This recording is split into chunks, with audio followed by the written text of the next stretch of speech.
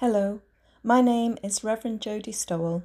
I'm the Vicar of St Mike's Harrow, and this is St Mike's Podcast. You're very welcome here. Today is the 24th of July, and it is the Friday after the 6th Sunday of Trinity. We begin with our reading. Luke chapter 22, verses 1 to 13. Now the festival of unleavened bread, which is called the Passover, was near. The chief priests and the scribes were looking for a way to put Jesus to death, for they were afraid of the people. Then Satan entered into Judas, called Iscariot, who was one of the 12. He went away and conferred with the chief priests and the officers of the temple police about how he might betray him to them. They were greatly pleased and agreed to give him money. So he consented and began to look for an opportunity to betray him to them when no crowd was present. Then came the day of unleavened bread, on which the Passover lamb had to be sacrificed. So Jesus sent Peter and John, saying, "Go and prepare the Passover meal for us, that we may eat it." They asked him, "Where do you want us to make preparations for it?" "Listen," he said to them, "when you've entered the city, a man carrying a jar of water will meet you. Follow him into the house he enters, and say to the owner of the house, 'The teacher asks you, where is the guest room where I may eat the Passover with my disciples?' He will show you a large room upstairs already furnished. Make preparations for us there." So they went and found everything as he had told them, and they prepared the Passover meal. So today we find ourselves back in the run-up to Easter. The religious leaders are becoming more and more dissatisfied with the presence of Jesus, stirring up insurrection, including the marginalised, turning the status quo upside down, disrupting their system, challenging how things are done around here. Judas, too, is dissatisfied with the way that being a disciple of Jesus has turned out. There hasn't been the great revolt. The overturning of the current system of oppression hasn't seemed to even have begun, and things are being done how they always have. For the religious leaders, too much, too fast was changing, and they had no intention of allowing that to continue.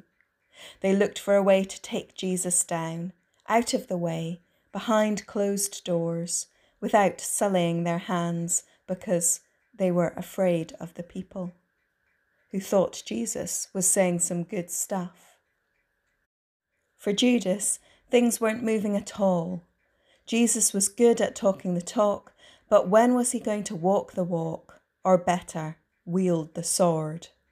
But it's been years now, and Judas has given up hope in a better tomorrow. Jesus needs to be taken out of the equation, or jolted into making a move. But he's happy to do it when no crowd was present. He doesn't want his actions to be in the light where all can see. I often find myself on one of the sides of this particular coin. Things are changing faster than I would like, or simply not fast enough. But the truth is, I am more likely to be a Judas than a religious leader when it comes to moving Jesus out of the way. What about you, I wonder? Being a disciple of Jesus is a difficult road. We must both hand on the teachings of the apostles faithfully and proclaim it afresh to each generation. The ancient and the new song being sung together can be beautiful, but it takes a practiced singer to be able to weave the two strands of harmony together. Much easier to scoff at the modern as light and insubstantial, or scorn the old as out of date and irrelevant. But doing that moves Jesus out of the way. We easily move to the left or the right and miss the one who is right in front of us, holding them together, arms outstretched. So stand on the old and ancient path. and strike out into the unknown, humming the tune of the new song of the Lord in a strange land.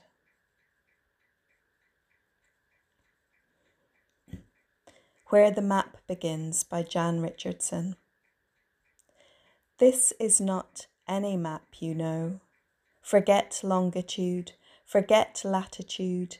Do not think of distances or of plotting the most direct route. Astrolabe, sextant, compass, these will not help you here. This is the map that begins with a star.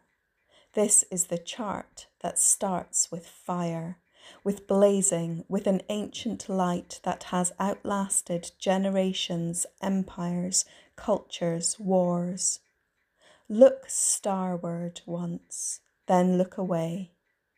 Close your eyes and see how the map begins to blossom behind your lids, how it constellates, its lines stretching out from where you stand. You cannot see it all, cannot divine the way. It will turn and spiral, cannot perceive how the road you walk will lead you finally inside through the labyrinth of your own heart and belly and lungs. But step out and you will know what the wise who travelled this path before you knew. The treasure in this map is buried not at journey's end, but at its beginning. Go well into your day, and may you come again soon to our doors.